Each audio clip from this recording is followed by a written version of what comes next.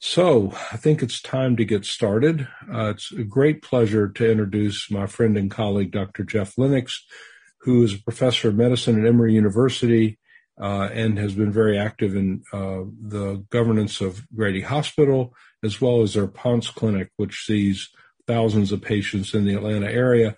And he's going to give us an update on what we saw at CROI 2021. Jeff. All right, thank you, Michael. And as Michael mentioned, I'm going to be doing an update on CROI 2021. So the learning objectives you can see on the slide, talking about new antiretrovirals, some of the complications of antiretrovirals, and then some treatment data about SARS coronavirus 2. Next. This is the statistics from the retrovirus conference. There were 700 almost abstracts accepted for the conference.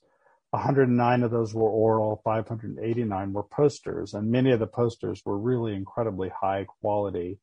And then this year, almost a quarter of the content was related to the SARS coronavirus 2 outbreak, which I'll call COVID-19 for brevity moving forward. So there was quite a bit of SARS COVID disease in this year's retrovirus. Next. So first, we're going to talk about new antiretrovirals. There's not a lot of new antiretrovirals, but a very interesting one was this GSK 3640-254, which I'll just call 254. So the company presented the results of a small phase 2A dose-ranging study that in the first part was testing two different doses, a 10 milligram dose and a 200 milligram dose. And there was 6 people in each of those two arms, and then 2 people in the placebo arm. And these were treatment-naive people who weren't on any other antiretroviral therapy. They gave them 10 days of monotherapy versus placebo. They then did a planned interim analysis to see if there was any safety signal or any issues that they saw, and then went into a phase 2 study, or a part 2 of the study, looking at 3 different doses, 40, 80, and 140 milligrams. And then the primary endpoint was the maximum change from day 1 in the plasma HIV RNA. Next. So on the left, you see the results from the first phase. And this is the phase where people were given 10 days of monotherapy.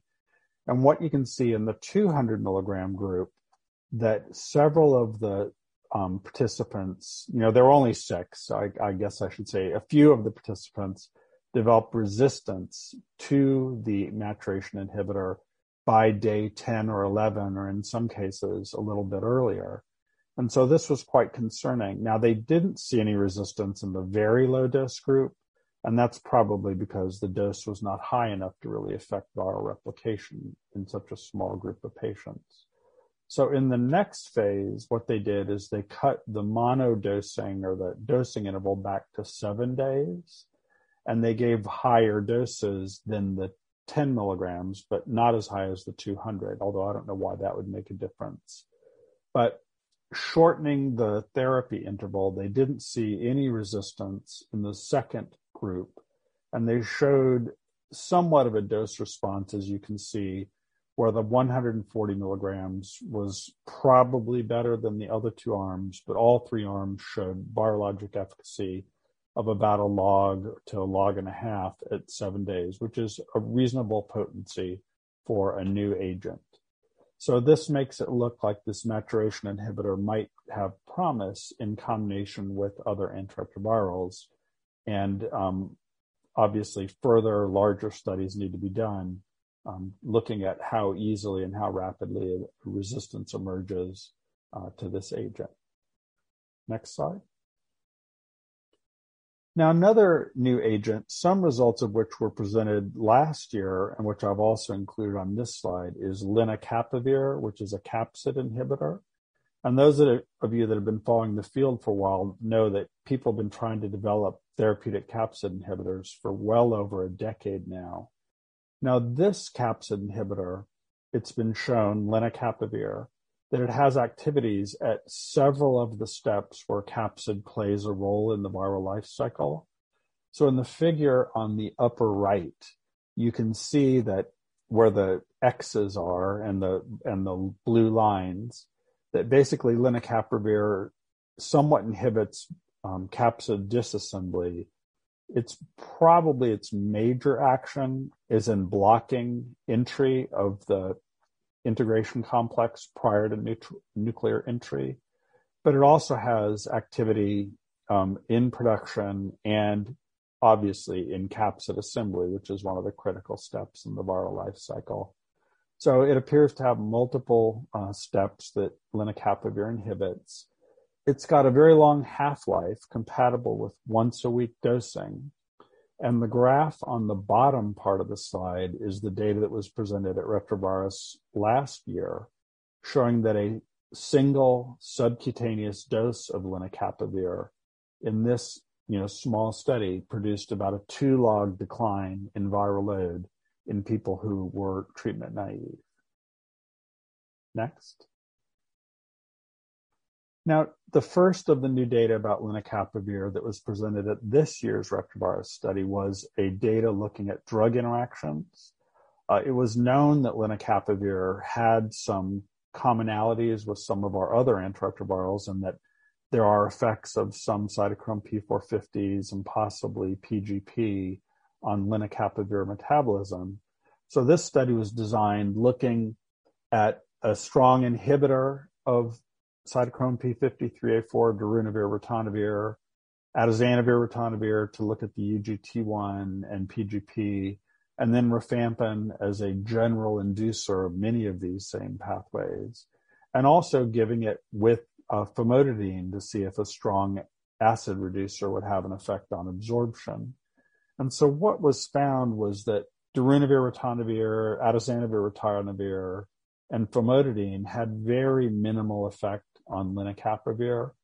But rifampin, if you look at the graph on the right, what you can see is that if you administer rifampin with lenacapavir, it has a very significant effect, an 85% decrease in the area under the curve. And so lenacapavir cannot be given with a strong inducer like rifampin. Now, they also, in this same study, tested whether efavirenz had an impact, but they didn't have the data ready for presentation. So it'll be interesting to see how lenacapavir interacts with atazanavir and other reverse transcriptase inhibitors that induce some of these same enzymes. Next slide. Now, a very interesting study that was presented was on the use of lenacapavir in treatment-experienced patients. So this was a randomized and a non-randomized study. The randomized cohort gave 14 days of functional monotherapy. There was an oral lead-in phase where subjects got 3 oral doses of lenacapavir over an 8-day time period. And then starting at that point, which was, I would consider a loading, an oral loading dose, they then got subcutaneous injections of lenacapavir every 6 months. And also at the 14-day time period, they optimized their background regimen. So based on the resistance testing at baseline, they then switched them from their failing regimen to an optimized background regimen plus subcutaneous lenacapavir. And then in the non-randomized cohort, obviously, these were people that had fewer treatment options, more advanced resistance. And so they basically just went on oral lenacapavir with optimized background from study entry. Next. Now, on the left, you can see the results from the functional monotherapy phase of the study. And you can see that the people that were given the oral lenacapavir loading, they had about an 80% likelihood of achieving RNA undetectability within the first 14 days versus just 2 of the placebo recipients had a very significant decline in viral load, a greater than half a log, decline in viral load. And then you can look at the mean change in viral load during that functional monotherapy. And you can see again that similar to what was presented last year with the subcutaneous injection, that the oral loading dose of lenacapavir also produced over 1.5 logs of viral load reduction. Now, looking at the right side of the slide, with the longer-term treatment with subcutaneous injection and optimized background regimen in people who are treatment experienced with resistance to 2 or more classes of antiretrovirals, that 73% of the subjects achieved undetectability with this twice yearly injection plus the optimized background treatment. So this looks very promising as a very long-acting antiretroviral with a new mechanism of action that should work against multi-class resistant HIV. There were injection site reactions. They were mostly mild, very mild. And then 2 of the patients did develop lenacapavir resistance, which is not surprising because a quarter of the patients or more didn't get to non-detectable. So it's not surprising that 2 people developed resistance. So this looks very promising, and I'm looking forward to seeing more results with lenacapavir. Next. Now, a new non-nucleoside reverse transcriptase inhibitor, MK-8507, has a resistance profile that's very similar to doravirine, but it has a very long half-life that's suitable for once weekly dosing. So this is, something that could potentially be used as an intermittent regimen once weekly. And you can see on a log scale, the MK-8507 sensitivities against common NNRTI-resistant viruses. And the log scale sort of hides some of this drama, but MK-8507 looks very similar in its activities to doravirine and etravirine as far as working against some of the resistance isolates that we commonly see in clinical practice. So it should be suitable for second-line therapy after previous NNRTI failures. Next. So at the retrovirus, a single-dose antiviral potency study was presented, basically showing that after a single dose of 3 different doses of 8507, that all 3 arms got a 1 log reduction in viral load, which is, showing good activity of this experimental agent. And so the company, which also owns the right to islatravir, which is also a long-acting agent in the nucleoside reverse transcriptase translocation inhibitor class, they're planning a once-weekly islatravir plus MK-8507 trial, which should already be enrolling for once-weekly treatment of HIV-infected patients with 2 medicines once a week. So we can all look forward to hearing those results, hopefully at one of the conferences next year. Now, leaving new antiretroviral therapy, I would like to talk about antiretroviral strategies and complications next. So the first study is the SIMTREE study, which was a randomized open-label non-inferiority trial in treatment-naive people comparing dolutegravir 3-TC-abacavir versus darunavir, cobicistat, TAF, FTC. Now, this was done in primarily men, 316 treatment-naive people, and it had a non-inferiority margin of 10%. What they showed, which is shown in the first bar graph, is that the confidence intervals of the success, the HIV RNA less than 50, exceeded 10% non-inferiority. So they therefore concluded that in treatment-naive people, darunavir, cobicistat, FTC, TAF was not non-inferior to dolutegravir 3-TC-abacavir. The other thing that was interesting about this study is that there was no difference in weight gain. So even though one of the 2 arms didn't include TAF, which many regimens have shown a predilection of TAF plus integrase inhibitors to cause substantial weight gain in some patients, that there wasn't effective a TAF plus darunavir compared to dolutegravir plus 3-TC. They both gave about the same degree of weight gain. Next slide. Now, this study, the Nadia study, looked at a comparison of darunavir-ritonavir versus dolutegravir for second-line treatment of people who are failing a non-nucleoside reverse transcriptase inhibitor. So I'm sure many, or probably the vast majority of the people watching this presentation, know that beginning a little bit over a year ago, in many areas of the developing world, people were switched off of their NNRTI treatment and switched to a TLD regimen of dolutegravir, lamivudine, and TDF. And there wasn't any resistance testing done. People were just switched. And so the question at that point was, well, will this result in potential resistance to dolutegravir? So this study was randomized to look at a similar population in a randomized setting. They also randomized to tenofovir 3TC versus idovadine 3TC, which is another part of the study, which ended up not really being interesting or important. So we're just focusing for this on the dolutegravir versus darunavir-ritonavir. Next. So although resistance wasn't done prior to the switch, they did do resistance testing so that they could go back and look at what impact it had. And what they showed is that this population, 58% were resistant to tenofovir and 92% were resistant to 3TC. So if you look at the efficacy outcomes, there was no difference in any of the efficacy measures of dolutegravir versus darunavir. But if you look at resistance, which is shown in the final row in the table, 4 of the subjects out of 235 in the dolutegravir group developed significant resistance to dolutegravir with this treatment switch.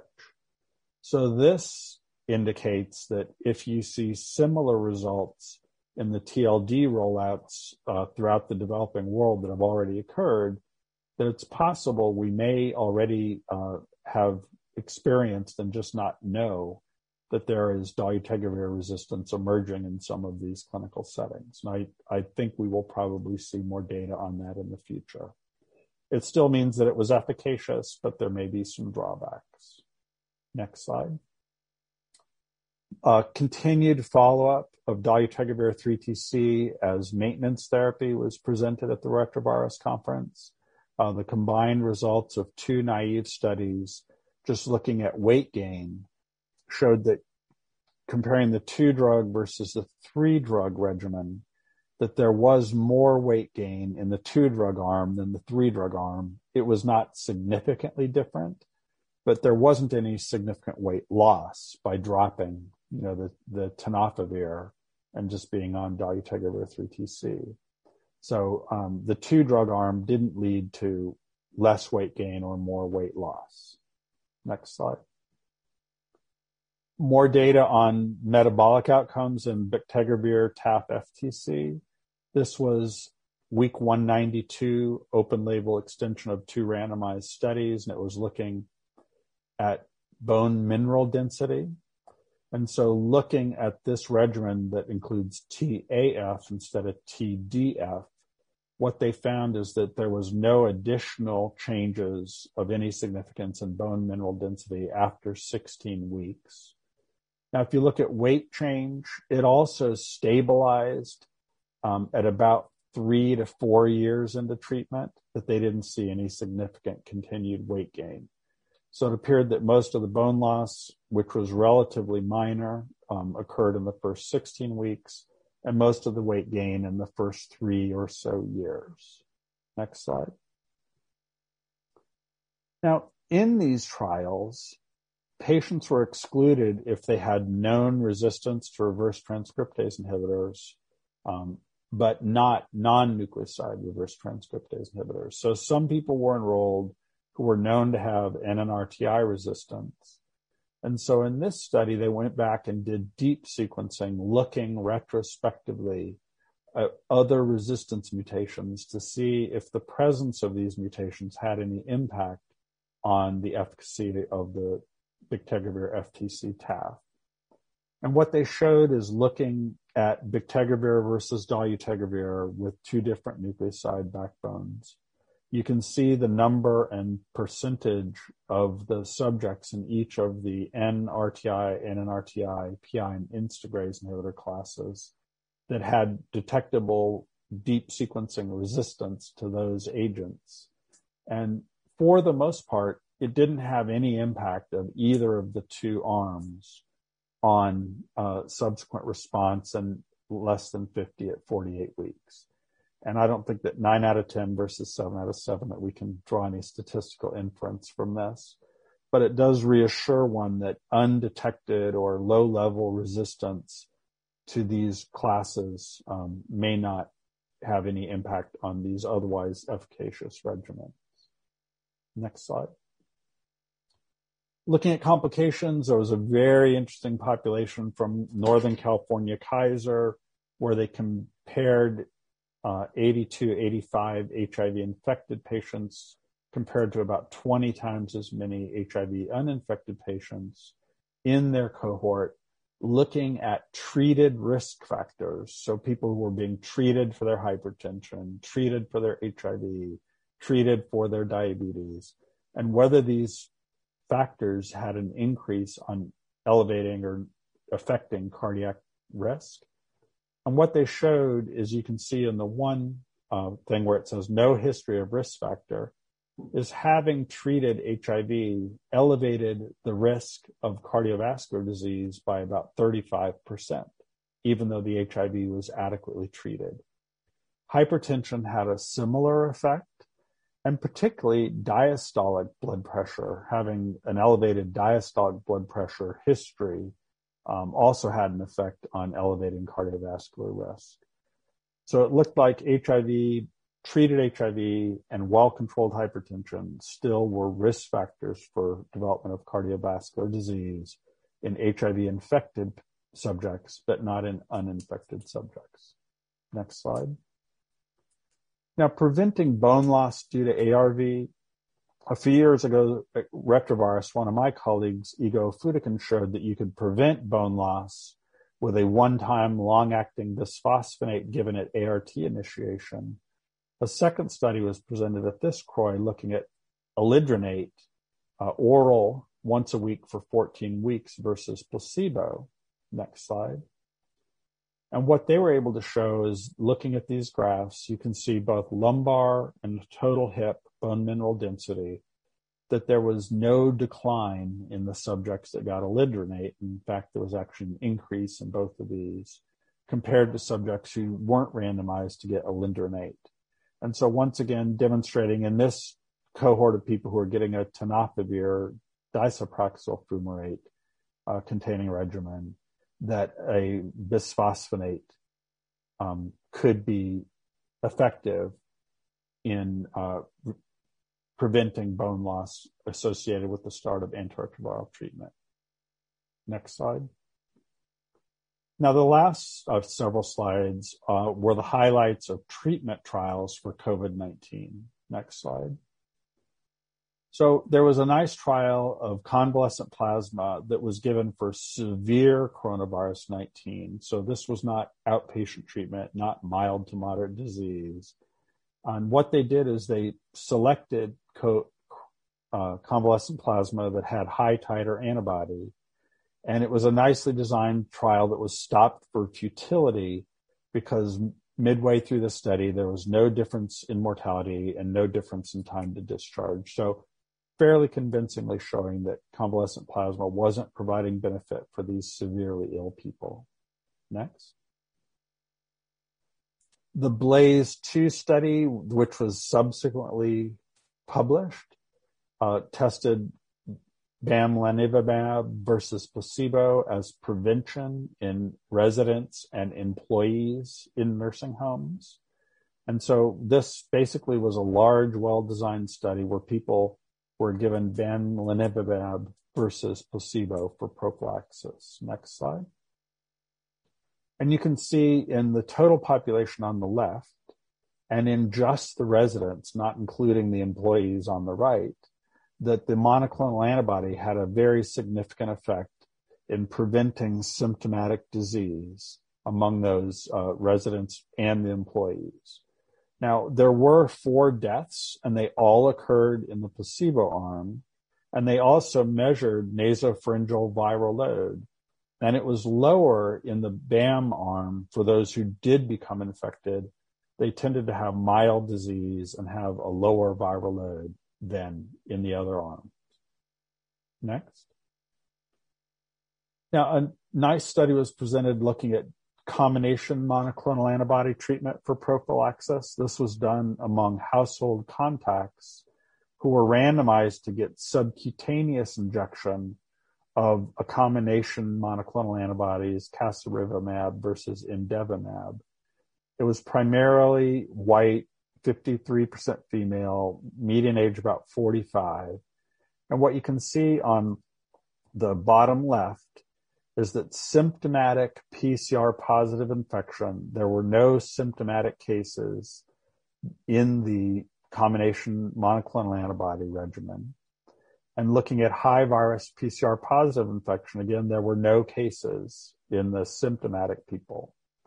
Now, looking at any PCR positive infection, so testing asymptomatic people, what they showed is that there were some infections in the subjects that got the dual monoclonal, but it was half the frequency of the people who did not get it had an asymptomatic infection. So this combination prevented symptomatic infection and had at least a 50% reduction in asymptomatic infection when given as prophylaxis.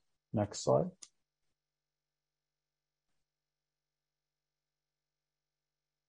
Next slide, Stephanie. Thank you. There was also a combination treatment, again, looking at bamlanivimab versus etesevimab for treatment. And the phase 2 study of this was published in JAMA last summer. These are the phase 3 results, looking at mild to moderate COVID, newly diagnosed, in patients who had at least one risk factor to progression. And you can see it was a randomized combination versus placebo. Similar population as described in the previous study, but a little bit more BMI in this study. Next slide. And what you can see for treatment using a combination monoclonals is that the COVID-related hospitalization or any cause death, there was a very significant reduction in the people that got the combination monoclonal antibodies. And looking on the right, there was also a difference in the drop in viral load in the people who got combination with a more rapid decline in nasopharyngeal viral load specimens. Interestingly, all 10 deaths occurred in the placebo arm. So once again, demonstrating in this case the superiority of combination monoclonal antibodies for the treatment of mild to moderate COVID-19.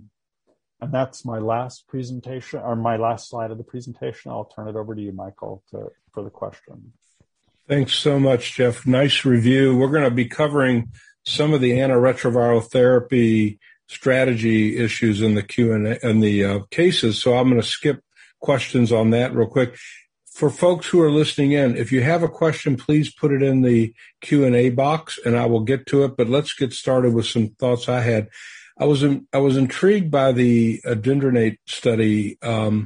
It's a sort of prophylaxis against bone loss.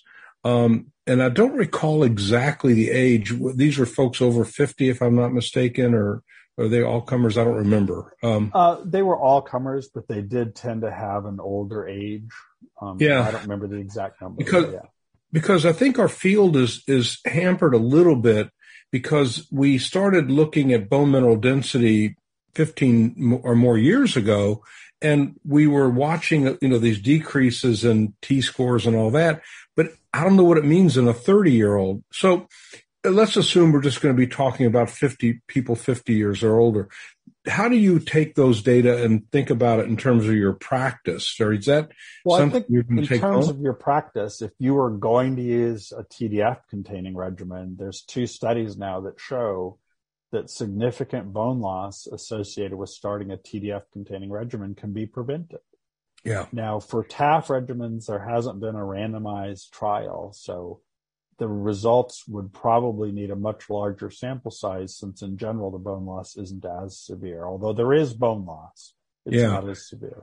The bone loss seems to be more pronounced with TDF when it's combined with a boosting agent like ritonavir or cobicistat. Does that come into your equation?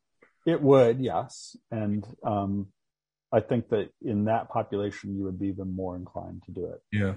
It's pretty amazing how much we become general internists as the years go on. And we'll talk about that some in the next session as well.